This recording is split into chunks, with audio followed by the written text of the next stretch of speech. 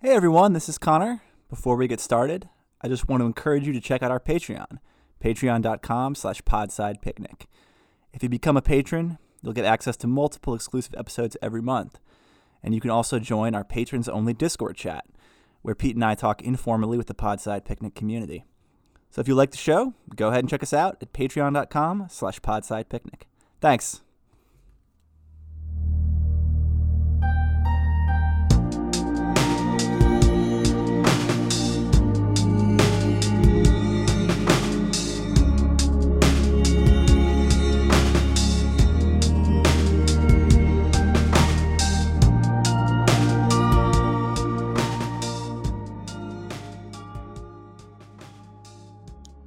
Welcome back to Podside, folks. This is Carlo, and as usual, I'm accompanied by Pete. Hey, Pete.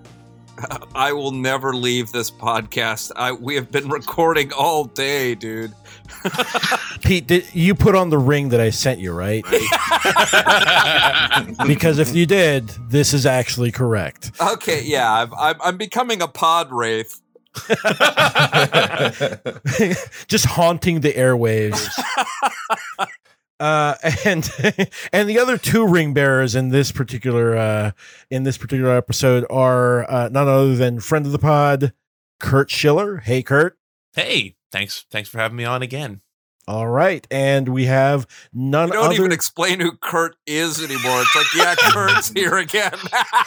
Oh, it's important. You have to have those guests. It's like, this guy wandered into the to the lobby, so I guess we'll start while he's here. Just put some earphones on here. Just talk here, and of course we are also joined by none other than the illustrious Trevor Strunk of No Cartridge. Hello, Trev. How you doing? Hey, good. How are you guys?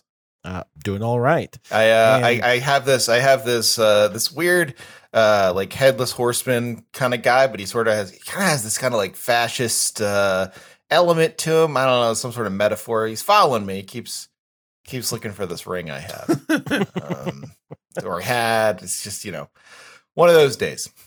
Trev, just given the fact that he seems to have that type of vibe around him, maybe he's just wave high with your just straight up with your right hand. He might leave you alone.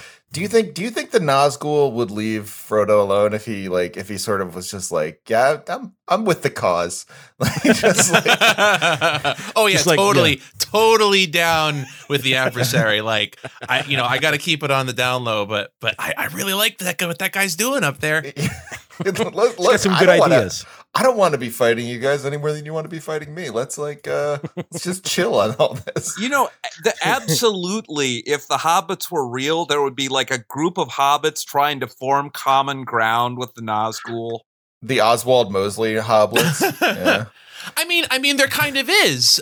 In the Scouring of the Shire, it's kind of implied or like alluded to that there's some like collaborators apart from Sharky. Why does he?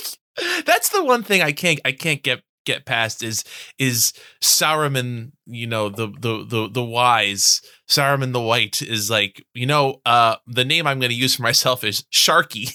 Like a guy who's really good at pool. No, Kurt, you're first off. This was actually what the hobbits, because they're semi-racist themselves and distrustful outsiders. So he gave them his correct name as a Maiar, right? He's like, I am Saruman. He's like, you look like a Sharky to me. You're from outside the Shire. The hobbits are definitely pretty racist, right? It's just like Staten Island over there, okay? They're racist against like very slightly different types of hobbits. Not even types of hobbits. They just live like a town over, and they're like, ooh, those brandy bucks. They're racist against dwarves. Like they like. But when those, I mean, I gotta say, I'm not as up on Lord of the Rings as you guys, I'm sure, but I do remember when all those dwarves showed up at Bilbo's in The Hobbit. He just assumed that they'd all make a big mess because they're dwarves, and they did. They cleaned it up, but they did. Are you saying he was just right? I'm sorry, but the text actually seems to support Bilbo's claims. Bilbo's perspective. We could easily, you could do it a whole episode, hell, a whole podcast about fantasy world racism and making species like this. It's so creepy. Just a podcast of like 4 hobbits complaining about all the other hobbits like that live adjacent to them, and like whatever, like there's like a hobbit next door where it's like there was a shadowy character I saw outside in the hedges. Hey, Sackville Baggins has moved in next to me.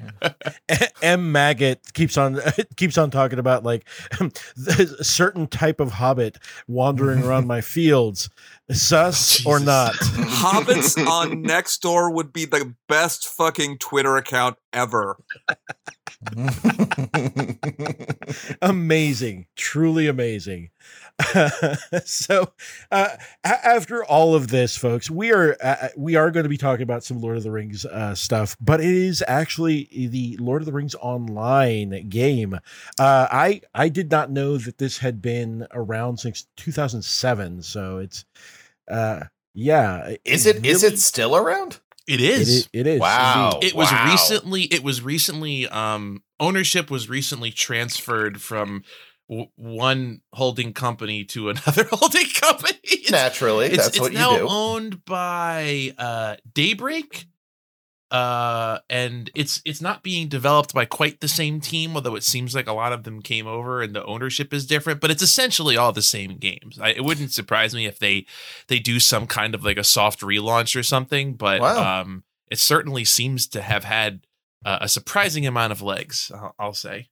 I'm very surprised. Like this is, I'll be honest, I never really got into the game because in part it like my MMO existence really was just like, oh, like I played Final Fantasy 14 because everyone told me it was really good, and that's, you know, I've played the hell out of that, but other than that, like I've never played an MMO, and as a result, like, you know, as a kid, I didn't really do much with MMOs, and so like this was the one that always seemed coolest. This and the Star Wars one. It's I've played the Star Wars one. Let's see. My MMO credos are let's see. I guess the first one that I played was something weird. It may have been like City of Heroes or something. There was probably one before that I'm forgetting. I played City of Heroes fairly extensively. I played World of Warcraft in vanilla very extensively. That like consumed a lot of my college years for sure. You and so many others. Yeah. I lost a great deal of friends. World of Warcraft. Except it was me who was not calling my friends. It had nothing to do with my friends. Yeah, I've played Star Wars Galaxies for fairly extensively, although it was like past its prime at that point and was kind of empty.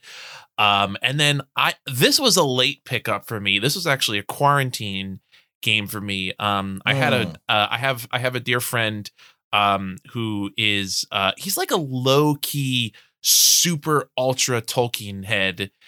He doesn't talk about it. You got to keep it quiet, or else girls will not talk to you.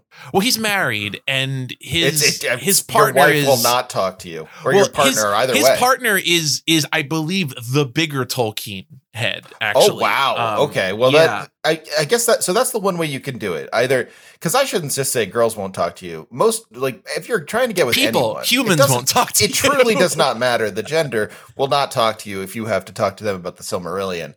But if you are marrying or dating someone who is a bigger Tolkien head than you, then that you can pull that off. Yeah, and I kind of suspect that he just gets all of his Tolkien discussion within his relationship is what I suspect, or he just burned out on online discussion when he was younger. But he played Lord of the Rings online for quite a while and would mention it, and I would kind of inquire about it, and he would actively dissuade me from trying. He was like, no, don't play it. It's not good. I love it, but it's not good. Don't play it. That's the sign of a game you should never play. So many people have told me that about Dota. Like that's like the kind of game that will just devour you. If someone's like, listen, I've put 12,000 hours into it, but I cannot emphasize enough that this game is horrible. Never touch it. That's my I'll advice co-sign for the day. that. I'll very much co-sign that as someone who I definitely didn't put 12,000 hours into Dota, but I did put some number of thousand hours, and that's very accurate. But there's like a great Dota. I think it's Dota, like a great Dota 2 review where it's like it might even be the top one. Let me see if I can find it. It's like it's like I've played like it says like I put in 10,000 hours or something like that. I've finally been able to realize that this game is extremely terrible. 2 thumbs up. It's like very much like understanding it. It's very much a Clerks situation where it's like this game would be great if it weren't for all the fucking players. It's very much what the scenario with Dota is. Which I'll say, Lord of the Rings Online, very much the opposite. So this was a quarantine game for me. It is very much a game that gets by on charm and a very charming community and a very charming like tone, and the team clearly cares a lot about it, and that makes up a lot for what is a game that really looks like 2007, and more to the point, it looks like a game that was in development before World of Warcraft came out, and people were like, "Oh, you can do an MMO that's that way and not the pre-WoW style." Yeah, it feels like a pre-WoW game. It feels like sort of like EverQuest coded or something like that. It's a little bit better. It's a bit better than that, and it has some ideas that are also present in World of Warcraft. Like the abilities feel very World of Warcraft, but the experience is not polished. Okay. Like World of Warcraft. Like there's not that soft onboarding. It kind of drops you in the middle of things and doesn't explain things, and the system is confusing, and you very quickly have like 84 different abilities, and you're like, I don't know what any of these do. And it's not adequately explained, but I know that this one makes me do a spinny and the numbers are red, so I'm going to hit that one a lot. In an effort to never let Pete and Carlo talk, I'm going to ask, like, so does this game like the Lord of the Rings experience I had, and I need to play the stuff with the Nemesis system soon because everyone says it's amazing. The what are those called? Shadows of Mordor or Shadows of War, I guess. Yeah, Shadows of War. Yeah. Like those are the games where like everyone's like get WB Games to sell the Nemesis system for the love of God. Like this is the best gameplay I've ever seen. But like the Nemesis system for anyone listening who doesn't know is it basically gives you an enemy that becomes your most hated rival, and he follows you around the map, and you have to kill him a bunch of times. It's neat. And you get stronger as you get stronger. But it's like orc Pokemon. Yeah, there you go. That's right. Yeah. But so before all that, like the idea of a good Lord of the Rings game was very confusing to me because I grew up when the only Lord of the Rings games you could play was like the Super Nintendo one. The one that was like that, like everyone, you would open Nintendo Power and they'd be like, okay, so here's how you get here's how you get the ring, and when Gandalf has to throw a fireball at this one orc, like here's how you don't die. It looked terrible, like it was like miserable, and had nothing to do with Lord of the Rings. I want to jump in and say there was one other fairly popular Lord of the Rings game. It was a desktop kind of it wasn't isometric. It was like a top down not adventure game. It was like a weird hybrid adventure game RPG. It felt very DOS. It was out around it must have been like 95, 96 maybe. And it was very much in the style of like the old Hitchhiker's Guide to the Galaxy Infocom game, where if you didn't have the book open next to you, you'd have no clue what was going on. Like you literally I had so to admire that books. In some ways. Like there's something really cool about a game that's just like, yeah, look, like this is a game made by Roberta Williams. What am I going to tell you? Yes, like, exactly. Like, yeah, you're gonna suffer. It was very much like that. Yes, yes, sorry for interrupting. No, that you got it exactly right.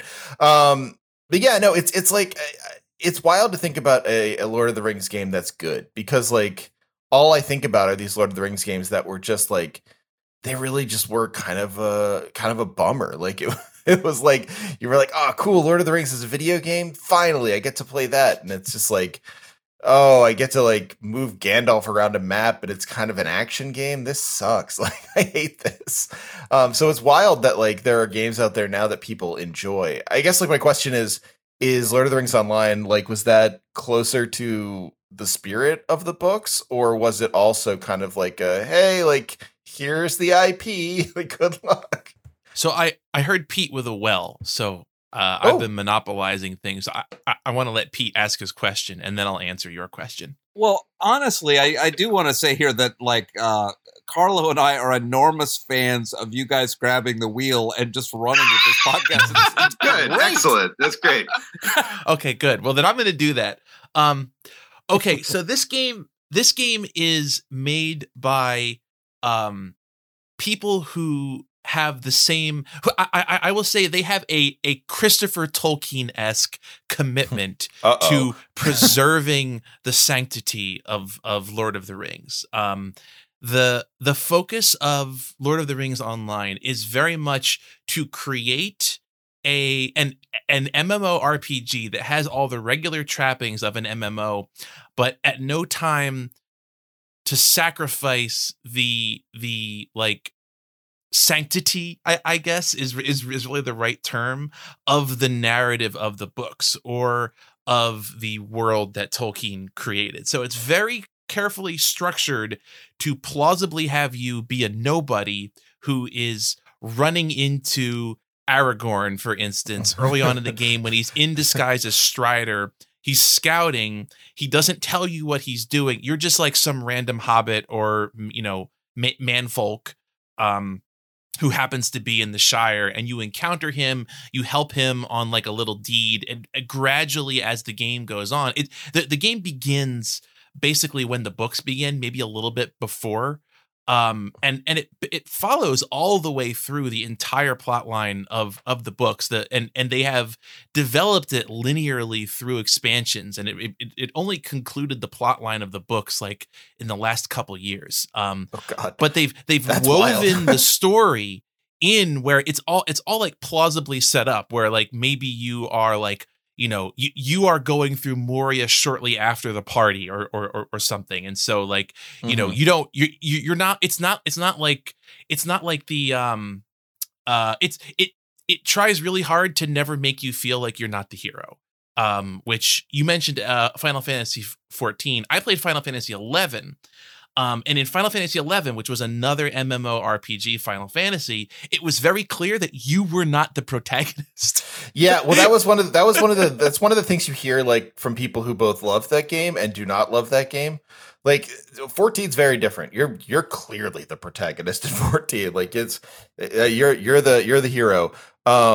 In 11, yeah, that was more like there's an area I write about in the book I just finished, like where like, and I pride myself on being the only person in the world who would ever be stupid enough to write about this, but that everyone hates, not everyone, but a lot of people hate, called Eureka in Final Fantasy 14, and it is just this like, it's desolate, it's like only constant battle, and most of it's just like you getting your head kicked in by some random mob that shows up and then waiting for someone to resurrect you. It is tedious, and it's my favorite thing in the world. And people, I've talked to my friend Dia about it, who's a big, she's big into Final Fantasy 11, and she was like, "Oh yeah, that's the Final Fantasy 11 world, right?"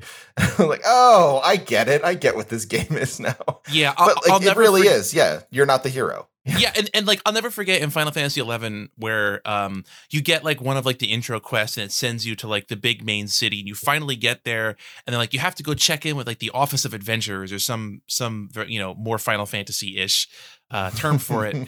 And you go there, And what is clearly one of the heroes of the game, I think it's a character called Lion, I think. And she, I believe, looks like a Final Fantasy character. You do not. You look like you are dressed in like sackcloth and like monk's robes and shit. And this person with like cloud hair, and they have like a big weird like yuffie type chakram star thing. They're cool. And like you just eavesdrop on them having a very cool conversation about very important plot things with the administration person. And then they leave and they're like, oh, we need you to kill some crabs.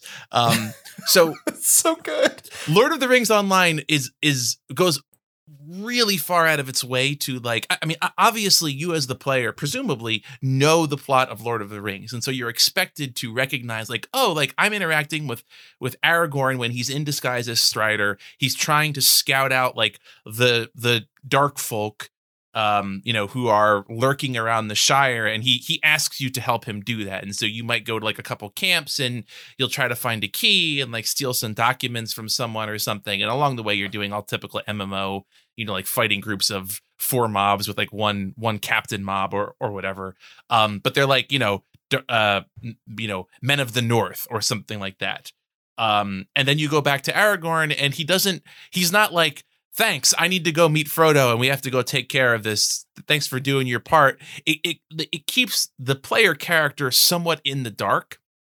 So that it doesn't feel like, again, even though you as the player presumably know the plot of Lord of the Rings and how you fit into it, it's not central to your story. Your story is created to be someone on the periphery, someone who might be, maybe you're on the front lines at Helm's Deep. You are there fighting, you are being a hero, but you're neither are you Legolas, nor are you someone who just needs to bring some arrows to Legolas so that he can solve all the problems.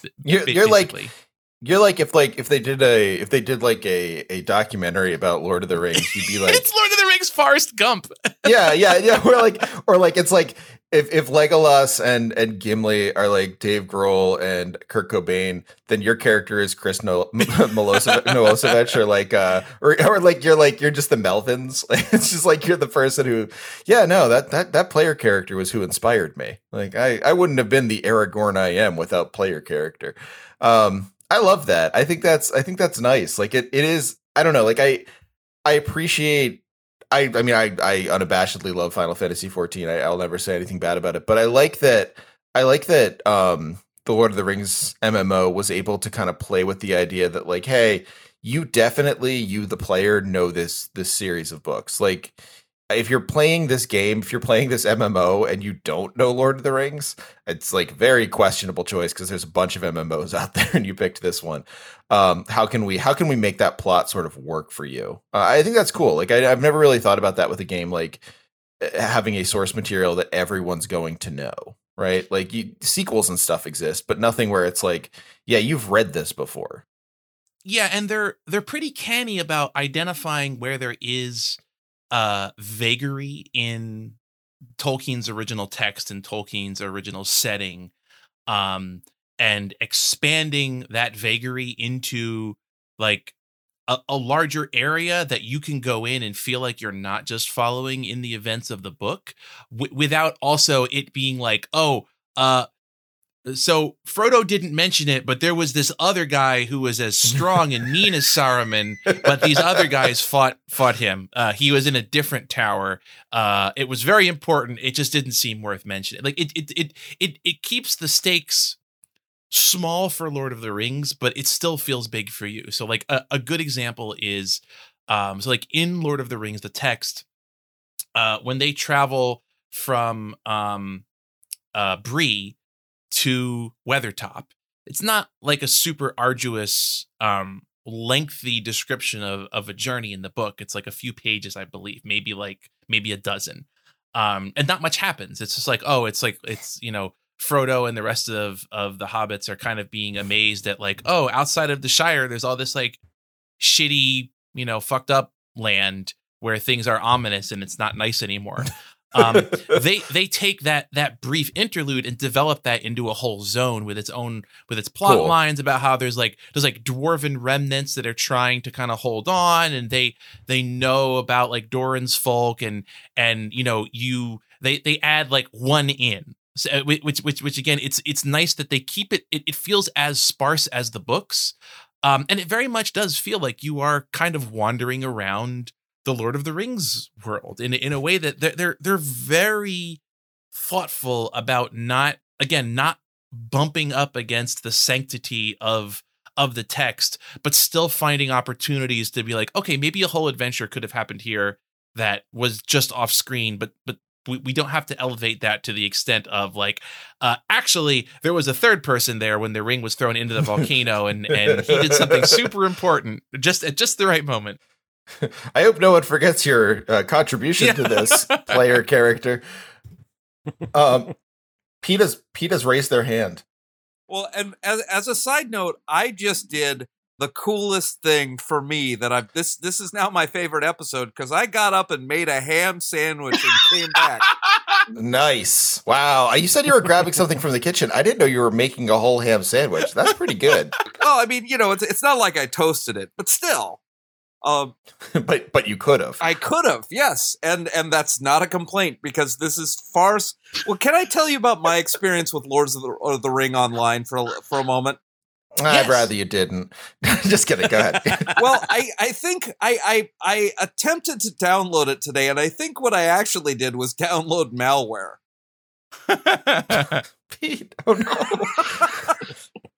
Yeah. So this is Sadly, Pete, it just said Ashnaz Grimpatul .exe, and you're like, oh no.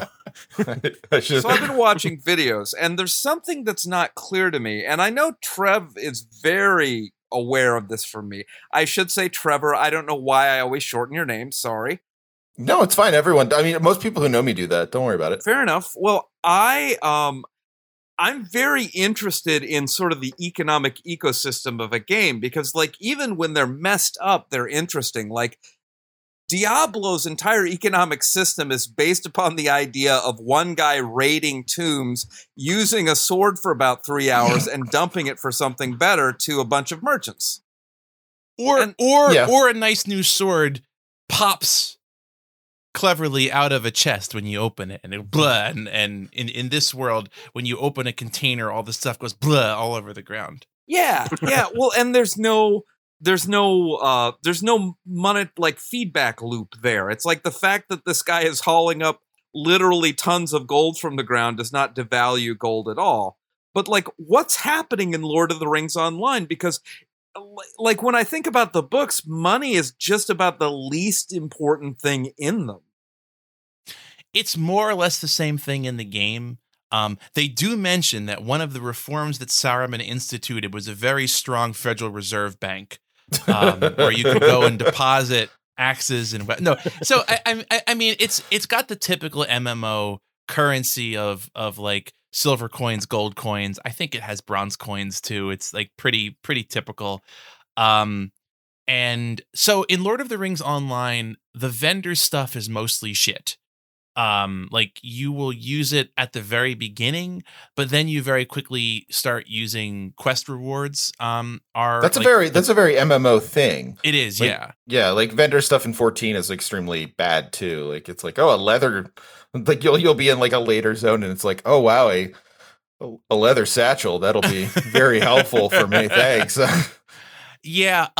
So I mean the in Lord of the Rings Online, almost every quest has like it very much is the World of Warcraft model, where like all the big quests have like, here's one of you can choose one of 4 really good things. Maybe on a really big quest will give you one thing that everybody gets that's always good for everyone. Plus you can choose, do you want a sword? Do you want a magic stick of some variety? Do you want the one ring? No, you don't want that. And so that becomes like a primary source of reliable loot. And then, in a very MMO fashion, there are like, unique things, I believe, that drop from certain enemies. And you also just kind of find like world drops where it's like, oh, I happened to kill this brigand. And it turns out that he had an incredibly good dagger that for whatever reason he opted not to use against To kill me. Yeah. And Sorry, yeah, my skill wasn't high enough. I I hope you make better use of it. I mean, like, I'm only kind of joking about the strong Federal Reserve because basically the economy of these games makes no sense. It's just like, okay, everyone is finding stuff out in the world, and there are these vendors with like, either limitless or limited but rapidly replenishing amounts of coin, and for whatever reason they know what to do with 85 hand axes that the same dwarf dropped.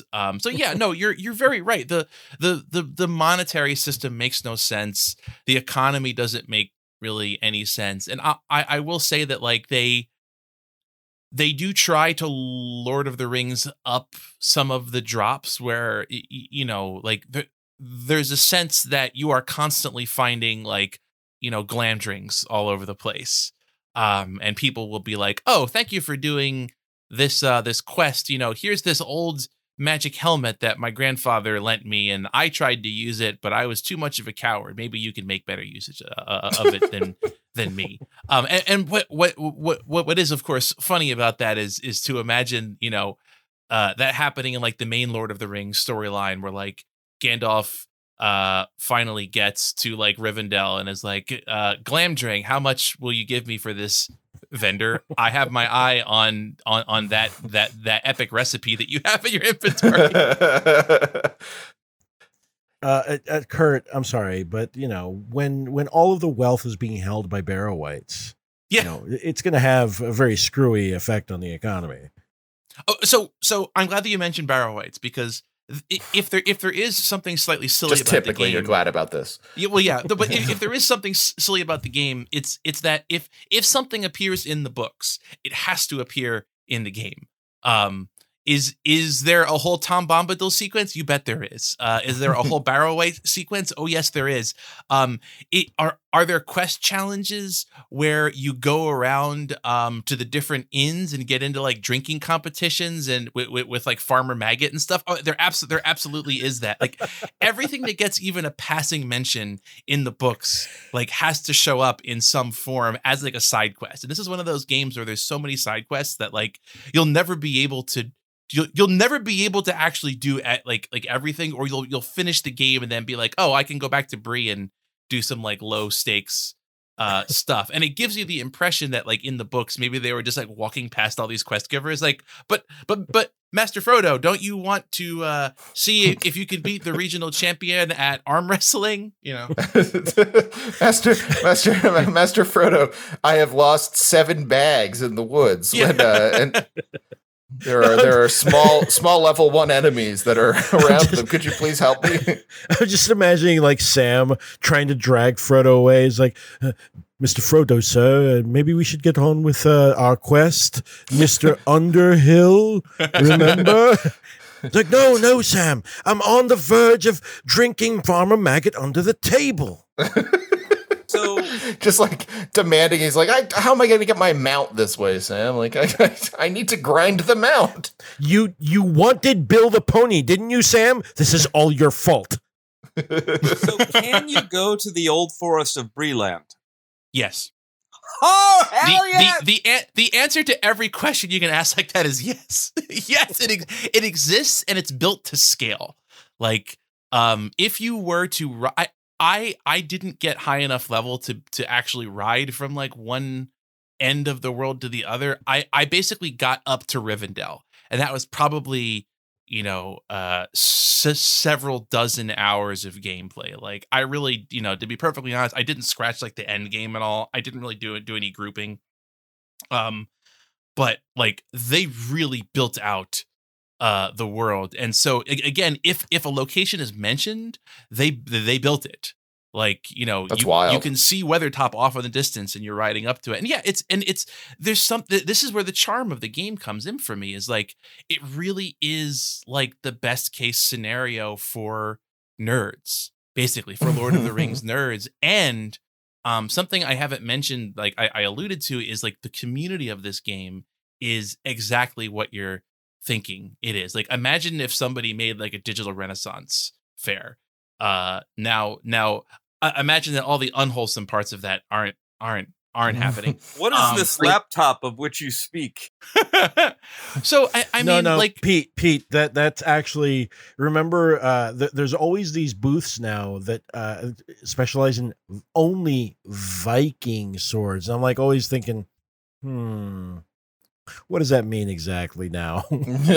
So there are literally in-game music festivals organized by players that happen on top of Weathertop, where there are bands in game, and the game has a music system, where you can actually connect a MIDI instrument to the game, and play, and your character in the game will play the notes that you are playing on your MIDI instrument. So badass. And so like you can like equip a lute and, you know, use like a MIDI keyboard, and your little dude is in there like playing songs. People also will like, you can download like basically like digital sheet music, where there's like extensions that people have built onto the game where you can load in electronic sheet music and you know, queue up. It doesn't serve any purpose in the game. It's just like, well, I would like you know, my Hobbit to be able to play Thunderstruck by AC/DC on, you know, on a lute. And it's every so often people will get real silly with like the immersion in the opposite direction than you're thinking, where like I went to one of the weekly open mic events, essentially is what it is.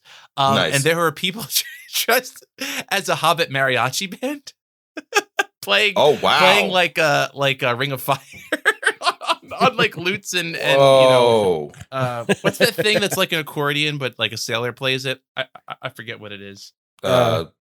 Harpsichord? No, it's like a little accordion that like pirates play. I don't know. Oh, what like Handsome Pete who plays for Nichols? Yeah. Pete, you got customers. Well, I'm glad. Not a lot of Simpsons fans here. A concertina. It's a concertina. That's it. Concertina. There we go. Well, I'm glad you ran into Fernando Bolson and his mariachi review. That's right. Yeah.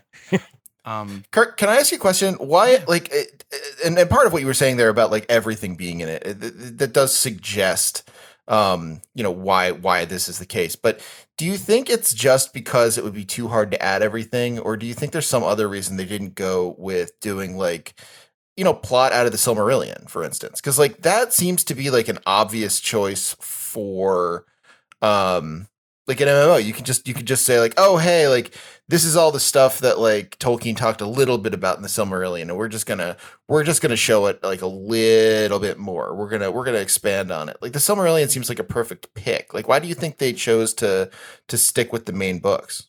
So my assumption would be that they didn't license the Silmarillion material.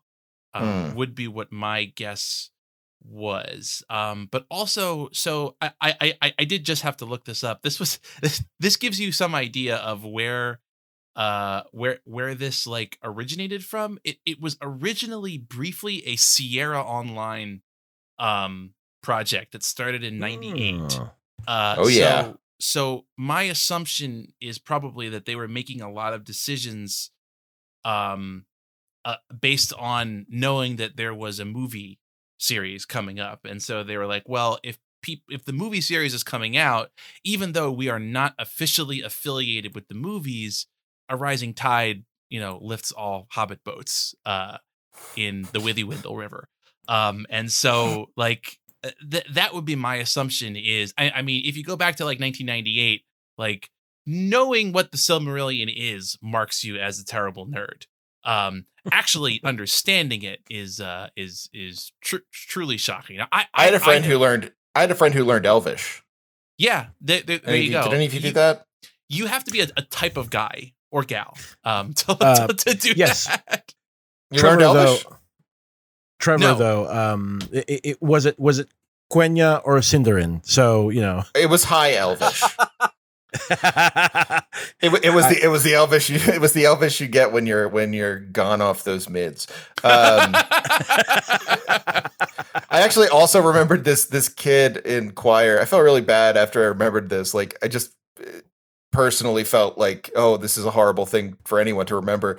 But this kid in choir mentioning to me one time that he knew like 3 languages. It was like English, and then he had a little bit of Spanish, and he was fluent in Klingon.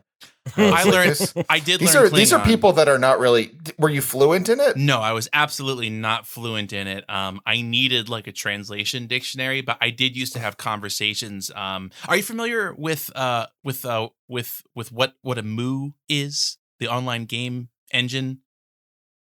Like a mud?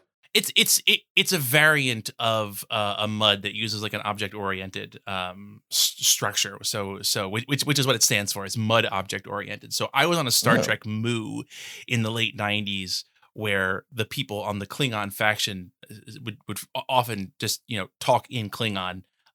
So I did start learning Klingon for that. Do you think it's like the unabashed nerd? Like, I don't. This isn't meant as an insult to you, Kurt, because I mean this with love in my heart. Do you think it's like the unabashed nerd quality that's missing from like modern? Oh yes. Oh, absolutely. And now, like, is that why people aren't learning Elvish and like Klingon and stuff anymore? I mean, I think that. I think that there's something to be said about when things become mass media properties, like making a piece of nerd media in the mid to late 90s was kind of assuming that you were making it for nerds, right? Like even when they made the Star Wars prequels, they were kind of pitching pretty squarely at nerds, not just people who like, and there was like a kind of a geek identity, but it was not the geek identity of now or the last 10 years, where like people will consider themselves geeks who just like watch the most popular movies in the world, and you can consider yourself a geek. Whereas like in the late 90s, it was kind of like, oh well, you had to be actively going and finding this like weird crap. I would use the comparison of like anime. Like, to be into anime in the 90s, you had to go talk to weird people who owned like weird, comic stores that smelled strange, and you'd have to like go ask to go into like the anime room where they would like, be giving you the evil eye to make sure that you weren't touching like the porno that they also had back there under the counter. Like you had to go into weird spaces.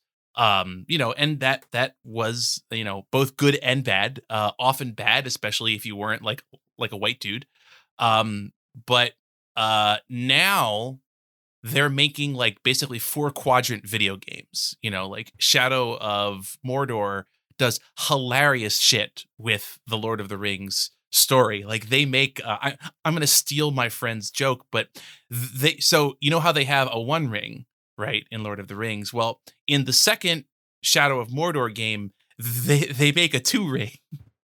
They literally make a second. They make a second 1 ring, the 2 ring, which is exactly like the 1 ring. That is not something that would ever happen in Lord of the Rings Online, because again, like doing that, you've immediately lost all of the Tolkien nerds who are like, what the fuck? What the fuck? That's not what this guy did. He was not evil. Shelob was not a sexy lady. That's because those games are made to appeal to people who play video games, who will be like, oh yeah, a Lord of the Rings game. They're not made to appeal to Lord of the Rings fans who also play video games. I think the older Lord of the Rings games, and to an extent Lord of the Rings Online, are coming at it from an opposite direction. And they're saying, Lord of the Rings fans, also, we hope that there's enough of them who play MMORPGs, instead of let's make an MMORPG and we'll put some Tolkien stuff on it so that people, who are especially attracted to that might show up. And so, yeah, I do think there's a very different quality to it. And I find it very appealing personally. Sorry. Were you listening to Annoying Orange over there, Pete? What's going on? I pulled up the Revenge of the Nerds when Ogre shouts nerds. Oh, okay. I like that. Yes. I was gonna say it was either that or Live Leak. Like you were just watching someone get decapitated because you were bored. I thought it was a Wilhelm scream, honestly. That's what they should have added to Gollum falling into the lava. Wilhelm scream right at the end. But yeah, you mentioned that, Kurt. You reminded me of probably the 3 weeks that I spent on one of these text only MUDs. I think it was called. I don't know if it was called Arda or Varda. And I played as an orc. I cannot. Oh my god! It never occurred to me for whatever reason to actually like consider like just a straight up Lord of the Rings MUD, but that must have been a place. Oh yeah, for sure. It was. There were probably a lot of them, right? Yeah, there. I mean, almost every MUD was in some sense a Lord of the Rings MUD. Like pretty much every fantasy MUD had, was just like numbers filed off Lord of the Rings, but I never actually played on an official one where it was Hobbit instead of not official, but you know what I mean, using the IP or misusing the IP. Right. Yeah. But yeah, that was a lot of fun, and you reminded me of that because basically it did totally feel like something that was made by and for specifically Tolkien nerds. Because it was really sort of interesting to just sort of, well, you could be, I think they even had like the different types of orc clans. So you could be from Minas Morgul or Barad-dûr or, the Misty Mountains or whatever. It was really detailed. Let's put it that way. And I think that's exactly what you're talking about here, because honestly, this is like, I want to pick up FIFA and that Lord of the Rings one, that looks cool. And you're like, okay. Yeah, I'm thinking of Lord of the Rings FIFA. I mean, I guess that's just like Blood Bowl, but like with like hobbits are absolutely D tier in that. It's like unusable meme class. It's not good. And goalkeepers. Well, the thing about the hobbits is that they definitely flop. So they do have a statistically higher chance, because they look like children playing the game, of having a foul called on the opposing team. So lots of free throws, or not free throws, not free throws. Free kicks. Free kicks, yes, that. But free throws too. Sure, why not? Why not? It's Middle Earth soccer. It's Hobbit ball, whatever. So, Carlo, I'm glad that you mentioned MUDs in a little more detail, because one of the things about a MUD is, if anyone hasn't played one, it's basically, imagine an MMORPG that is only the little text console log. That is essentially what a MUD is. There's no graphics. It's just text. It's room based, where it's like, I am in this room. I go one block north. Now I'm in this room. There is an orc here. You type kill orc with sword, and it goes into, again, it looks like an MMO combat log, and really like EverQuest was, growing out of MUDs essentially, and similar games like that is, and Ultima Online and so on. Like all those games grew both at the same time and kind of out of, I would say, Trevor, feel free to correct me, but I feel like there's like MUDs are in the DNA of those games. But 100%, yeah, I agree. What carries those games is that they're not cool to look at, so they have to be cool to think about, right? Like it's just text on a screen. It is, and it's not necessarily very good text. So and you have to basically like, you have to build up the, I mean, like I never played MUDs, but I played a lot of like BBS RPGs, and it's like, you basically just have to build the parasocial relationships yourself. You have to build the plot line for yourself. You have to build the drama for yourself. Like it's all basically like, before we had anything, it's like, well, what would this look like if I just did it with like a bunch of people I don't even know? Right. And so like the exactly. And the impact of that has to live in your head.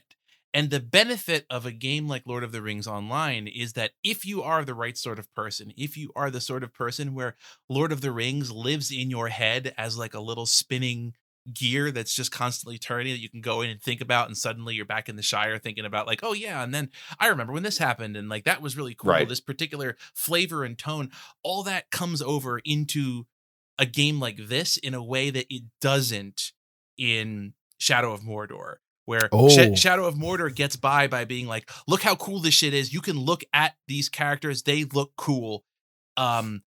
But if you know a lot about Lord of the Rings, it doesn't actually add anything to it because they're not leaning on that. Whereas this game is very much leaning on it. Strider is not impressive, but when you meet him, you're like, "Oh, Strider, cool, okay, yeah." It's cool though because like it there's something about that with like MMOs in general, and like I definitely the way that MUDs are in the DNA of MMOs, and like I would even go back further. I would say that like you look at something like Final Fantasy 1, right? Like the first Final Fantasy game, clearly trying to build on the kind of like D&D modishness of the moment. It's like it's all building on this sort of like, you know, this idea that you can have a series of kind of blank heroes that are like given substance by you and your friends, or you know, in the case of Final Fantasy or you know, any other single player RPGs by yourself. But like what I think is cool about MMOs and what you're saying is like it is about this like this sense of trying to like build a world that is really cool on its own terms for the people who will be the most willing to receive it.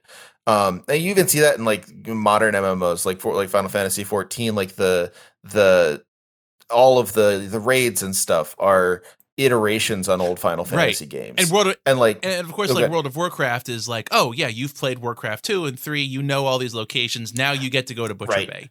Or not. Sorry, and it's like, oh, like no, you're totally right. No, that's exactly right. Like it's like, you know,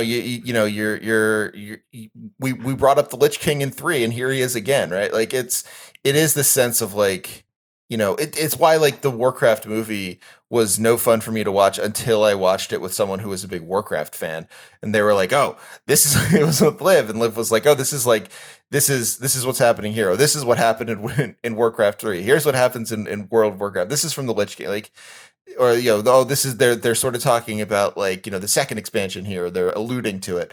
Like that's sort of what MMOs are, but MMOs work when movies don't, because MMOs can just like, you can play them for hundreds and hundreds and hundreds of hours, whereas something like Shadow of Mordor, it really is just like, it's not asking you to play for hundreds and hundreds of hours. It's saying like, hey, like we know you want to feel like a really cool dude in the middle of Middle Earth, right? Let's you have to be the coolest dude. You have to be the coolest dude. You can't be the third or fourth coolest dude. If you're not the coolest dude, like why are you playing the game? Basically, right? And it's a different product. Like that, you know, it makes sense to me in a certain, like in a real way. Like, you know, it's not even a slight to say it's not really for diehard Lord of the Rings fans as much as something like Lord of the Rings Online is, because like, you can't make a game for diehard Lord of the Rings fans that's like a AAA product. Right. Yeah. Like, okay, why would you do that?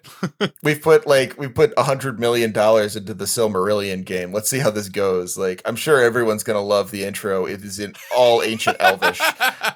There are no subtitles. Yeah. No, exactly. And I like, you know, the game itself, you'll notice I haven't talked a whole lot about the mechanics. They're like just kind of there. Like they're nothing especially special. Like they're tolerable. They work fine. I was playing a warrior.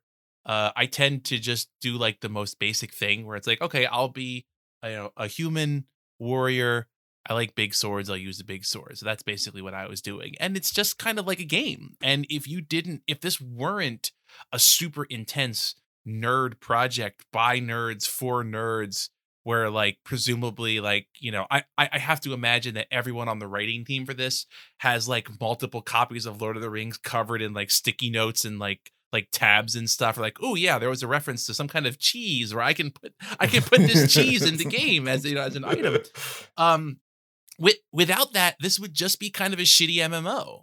And so like they've really gone back and leaned into that nerd sincerity of, and that's the other thing, the game is totally sincere almost all the time. Every so often, a little teensy tiny soupçon of irony will creep in. But unlike something like World of Warcraft, where it's constantly filled with puns and jokes, like this is like achingly sincere, and it never really Yeah. cracks that face. And so it never really, that veneer of sincerity and verisimilitude never falls away. And so it really just keeps on riding on, if you love Lord of the Rings, you might not enjoy the gameplay, but you're sure as shit going to enjoy being like, I'm at Rivendell. This feels amazing that I made it to Rivendell, basically.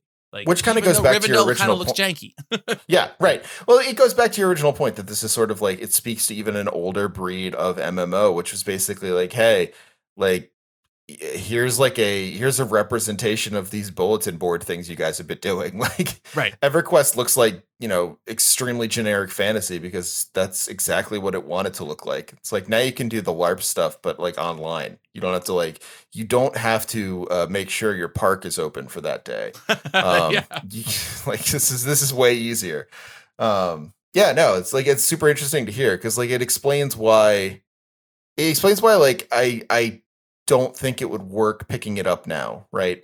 Like I don't think it would necessarily work if I was like, okay, I'm going to go play Lord of the Rings online. Like it's just, you had to be there in a certain sense, in the same way you had to be there for Final Fantasy 11. But like why it also just If you were a Lord of the Rings works. person, though, honestly, I would say that you should. Mm. If you are what I'll call a deep nerd, one of like the Elden nerd kind, where Elden Nerd. you've That's one of my favorite new releases. I'm super excited about Elden nerd. Yeah, the nerds dug too greedily and too deep. Like no. if you are a weirdo who's like, man, I really miss DOS games.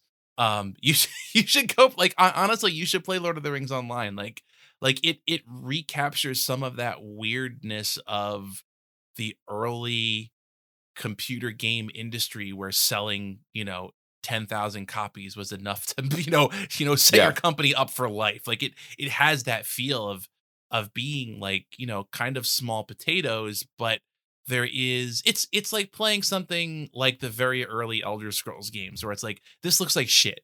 Like objectively, this looks like shit now, but there is a charm and a character to it that comes through in a way that isn't depicted in graphics and pixels and sound effects and stuff. It just is like they capture an experience and they transpose it into a new medium, and they're like, how can we make it feel like you went to Weathertop within this particular game? And so I would strongly recommend it if you are sufficiently enough of a Lord of the Rings head that when you saw that Podside Picnic was doing like a Tolkien month or month and a half or whatever it is, if you were like, oh boy, then you should go install this, honestly, even just to do like the intro quests. Like, I think that you'll be charmed. Now you might bail out when it gets more into like the grindy stuff.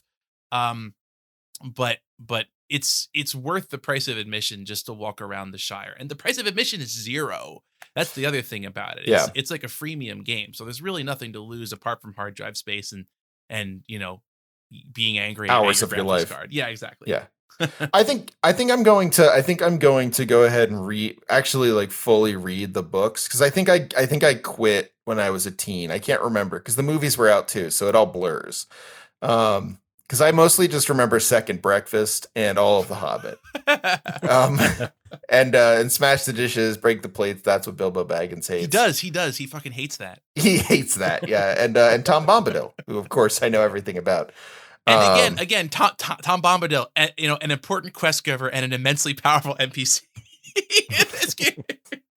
See, That's Tom cool, though. Bombadil is the NPC. Like when you were playing D&D, that was the NPC that the DM handed you. Oh yeah, And it was their own he is pre-gen absolutely character. yes, absolutely. There's actually you mentioned this, Carlo, when you mentioned the Barrow Wights. When you go in to fight like the King of the Barrow Wights or whatever the fuck it's called, like you're losing the fight, and then Tom Bombadil crashes through the wall like the Kool-Aid Man, and just wrecks everyone in the room. And again, this actually is clever because it feels appropriate, because he does that in the books too, and so it doesn't feel like Frodo showing up and turning out to be like a Terminator and just fucking killing everything in the room. Like, it makes sense that Tom Bombadil shows up and is like, you white, go back to sleep, you bad guy, boom, you're done. Like that that makes sense. And again, it's another indication of like even like the tone of characters. Like when a character is going to do that,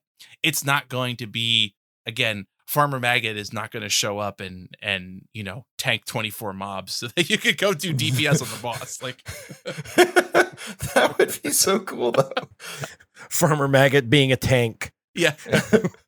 I think that we're probably at a good time to talk about your work, guys, because like you just ran the podcast. You've done enough.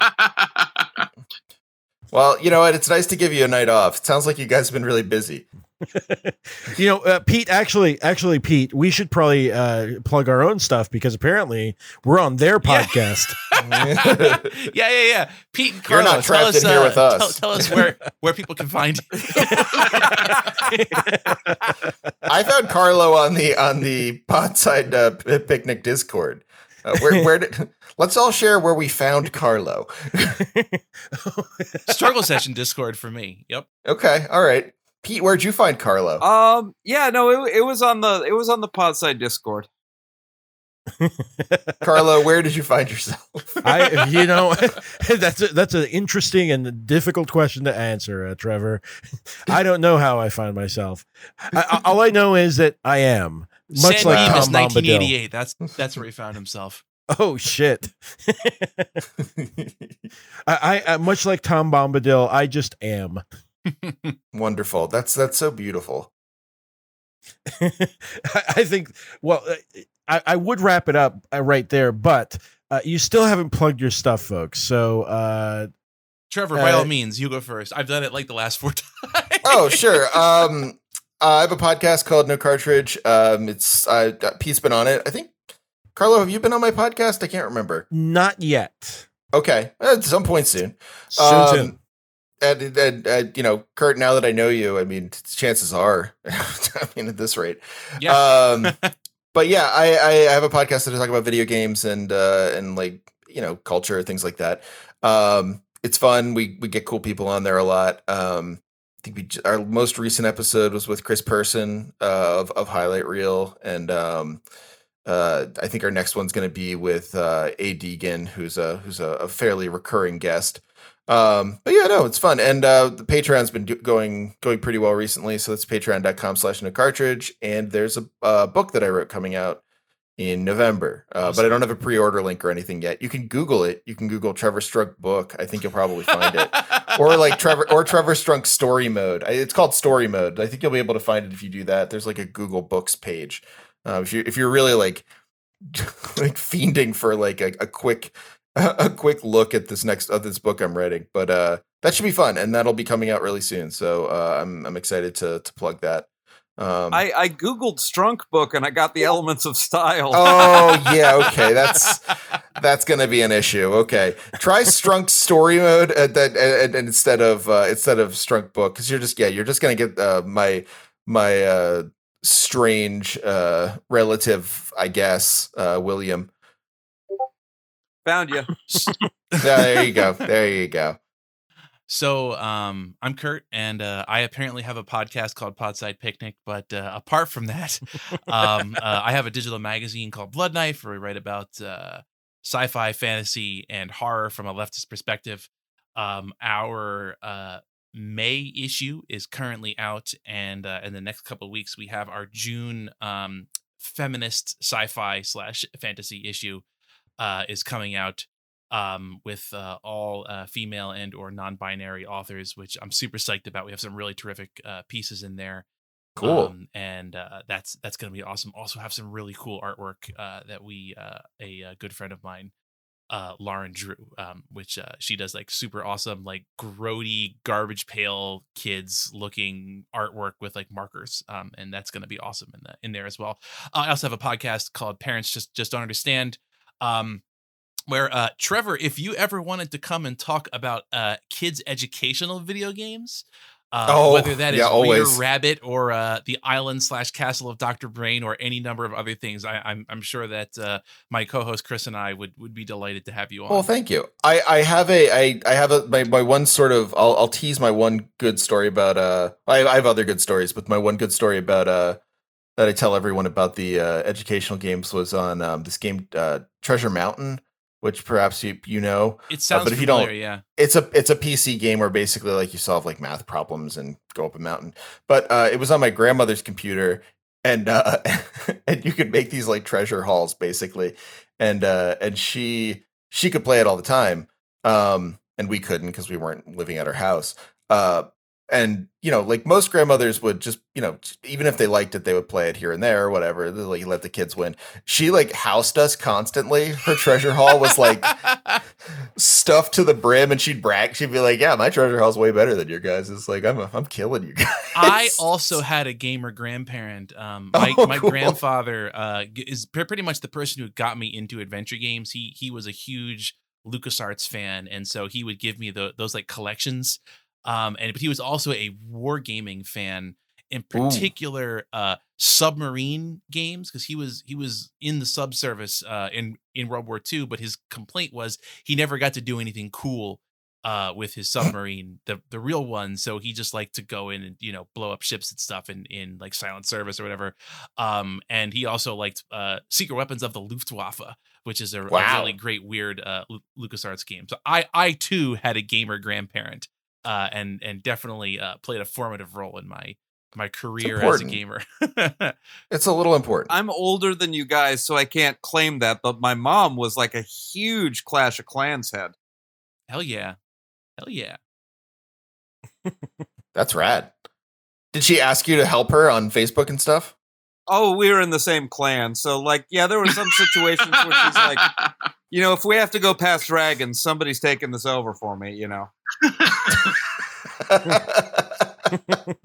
You're a good son, Pete. Clans stick together, apparently. But That's what I'm told. You can find Blood Knife at bloodknife.com. I think also probably bloodknife.org and bloodknife.net, since I'm pretty sure that I bought them all at the same time. Or patreon.com/bloodknife, where you can get access to we basically release like half the issue for free and then gradually unlock it, but subscribers get early access to stuff, and we do like early access articles, and we send out stickers and so on and stuff too. I think it's so cool that you guys are meeting for the first time. I didn't know that. Yeah. I don't think we've met before. Yeah. No, we have not. We've maybe talked in the no. Maybe I pop by every so often. Typically when Pete mentions me. Yeah. Then I stop in. I am, however, a big fan of No Cartridge. Thank you. That's so nice of you. Definitely enjoy. Appreciate that. Yeah. Yep. All right. All right. Well, if that's it, thanks again, folks. Thank you, Kurt and Trevor, for basically talking all about Lord of the Rings Online. Carlo, thanks for having us on. Pete, thanks for having us on. I appreciate it. Oh, absolutely. Carlo Always and a Pete, pleasure, thank you so guys. much. Yeah, pleasure's ours, really. And with that, thanks again, folks. Catch you next time on Podside.